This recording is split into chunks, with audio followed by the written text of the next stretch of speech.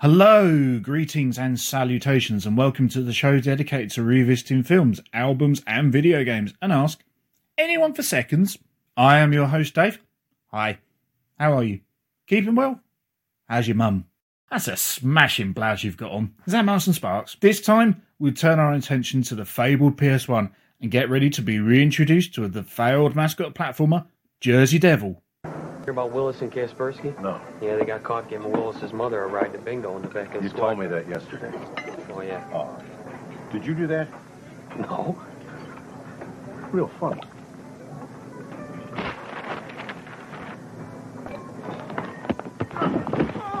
He's mischievous. And he's in a city full of tough bosses, mind-bending puzzles, and mutant vegetables. Jersey Devil. Oh, get off of me! Jersey Devil.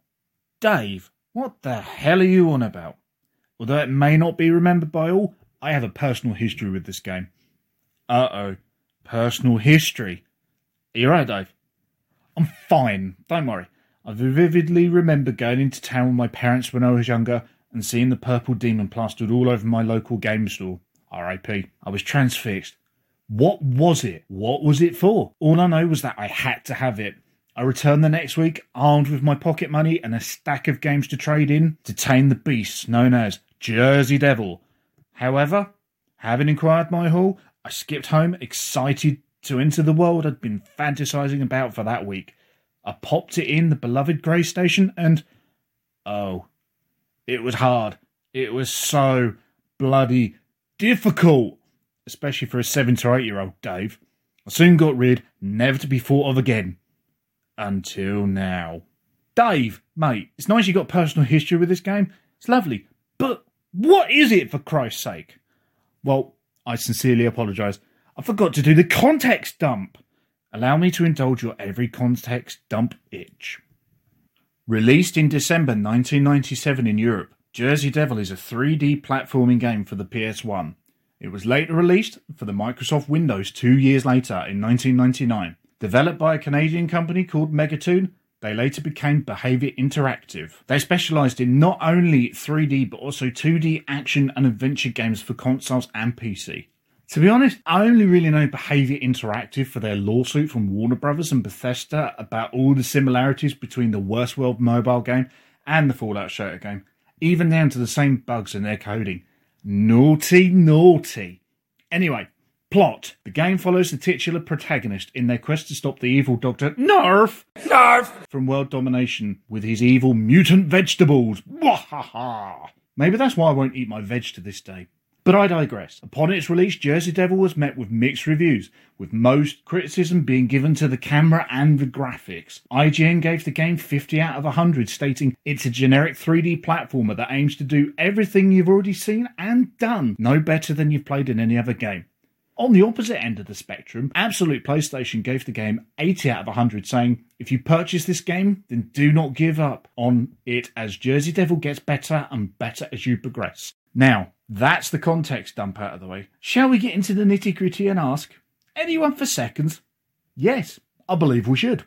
Warning, warning, I'm reviewing the American NTSC version as it's the only version I could get my horrible grubby little mitts on. Warning, warning. So, how is it? There was clearly a lot I didn't remember. To start with, the game starts with a great 2D animation that's reminiscent of early Saturday morning cartoons, which plays fantastically well into the cartoon aesthetic the game strives for. It's a short, cute introduction to our hero and the world they inhabit. It even goes on full-on reverential, with certain shots evoking the Batman. Like JD, that's what I'm calling him from now on, and it's definitely not influenced by the fact that I'm drinking while writing this. Alcohol. Anyway, JD emulates Batman with his wings open, gazing down moodily on his beloved Jersey? I'm not going to lie, I initially thought the game was set on the English island of Jersey, not the city of Jersey in New Jersey, in that they're Americas. After the wonderful cartoon, we are thrust into the game. We get a short tutorial showing us the game mechanics, which seems to only be in the NTSC version. If I'd seen this sequence in the PAL release when I was younger, maybe the game may not have been so bloody difficult. So the main game mechanics and controls, well, they're definitely something. We have a jump, we've got a crouch, which I personally never used this time around, a useless punch button which needs you to be so close to the enemy that you've already lost half of your health bar by the time you've hit them. You've got 2 camera buttons, which are on the shoulders, believe they're L1 and R1, that rotate the camera horizontally. Anyway, we're going to talk about this later. Oh, believe me, we're going to talk about this. Finally, we've got the generic action button, which allows you to glide while in the air, to push and pull objects and pick up boxes. Now, speaking about that glide, it's the strangest one I've ever seen in a video game. So instead of a smooth transition when you glide in other games, JD literally, he pauses mid-air. It's kind of like the animation just stops and then open his wings and then the glide starts. It might be that I'm used to more modern games with the smoother animations, but it does honestly seem like there's a frame of animation missing. It's really, really bizarre. The punch mechanic is awful, but what is more useful is the tailspin that's done by jumping and pressing the attack button. It's got a bigger range, it's just as powerful as the punch, and it lets you react better to enemies than that awful, god-awful, feeble punch. It evokes Mario 64 with the punch. At least you can slide with Mario when you kind of do the punch. You can't in this. You have to be right next to them, as I've previously described. So the main thrust of the game is spent jumping between various areas, attacking an interesting array of enemies. While doing this, you need to collect the 5 letters spelling out NARF to unlock various gates and levels, all the while trying to collect 100 pumpkins to gain an extra life and collecting purple tails for extra lives. So far, so standard platformer. That's pretty much the game. There's not really a lot else going on. The game's your standard platformer. It doesn't do anything special. It does what a game like Crash Bandicoot or maybe even Gex Enter the Gecko does, and it just emulates it. And that's okay. Tell you what it does do well, though. That soundtrack. Oh, it's orally pleasing to my ears. Composed by Gilles Level. I've got no idea if I've pronounced that right, so apologies. The music is moody, brooding, and it fits perfectly into the game world. From the subtle drums to the haunting sounds of the flutes. It's no wonder the soundtrack was highly praised upon release. Even listening to it without the context of the game, it's truly a transcendent experience and a masterclass of how to do video game soundtracks. Take note.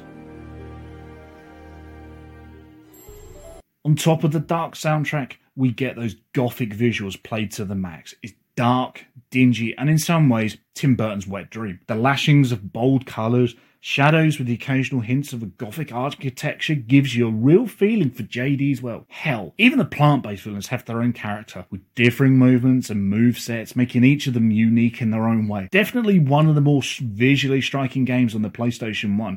Even if sometimes it gets bogged down in the dark aesthetic, actually making it literally really quite difficult to judge some of the jumps in the game. Now, in my reviewing of the NTSC version and the PAL version, it actually seems like the PAL version is much, much darker. Now, I looked this up online, and it does actually seem to be the case. The NTSC version seems like the brightness has been pumped up. It's like they've took all the complaints from the original PAL release, because that one was actually released before the NTSC, and they've kind of boosted the visuals and obviously put in the extra 10 seconds of animation explaining the mechanics. It did help me a lot, and I kind of wish it was honestly in the PAL version. So, I teased it earlier, so here it is. Camera talk! It can be hard to get the camera right in video games. Sometimes they're great, other times they're a massive hindrance. How does JD fare? Well, it's good, but it's not quite right. It's a camera that, for the most part, it does a competent job. It only occasionally gets stuck on an invisible wall, which for a PS1 game is bloody astounding. You can also move the camera horizontally using the shoulder buttons. Again, that's fine. Problem is, the shoulder buttons, they're inverted, which adds to my annoyance level. If you're in a tight spot needing to do those well-timed jumps, having to remember the camera is inverted is an absolute arse. On top of that, it moves so incredibly slow. By the time it's moved, you've missed the jump and you've already felt your death and had that slow death animation playing, infuriating you further and sending you into madness ever deeper. So, my final thoughts then. Is Jersey Devil worth another go? It's got enough charm to sustain you if you didn't play it the first time round. Trouble is, doesn't really do anything special. It uses a lot of tropes that you've seen before, and it's done better by other games from that period. That's not to say that this game isn't actually without merit.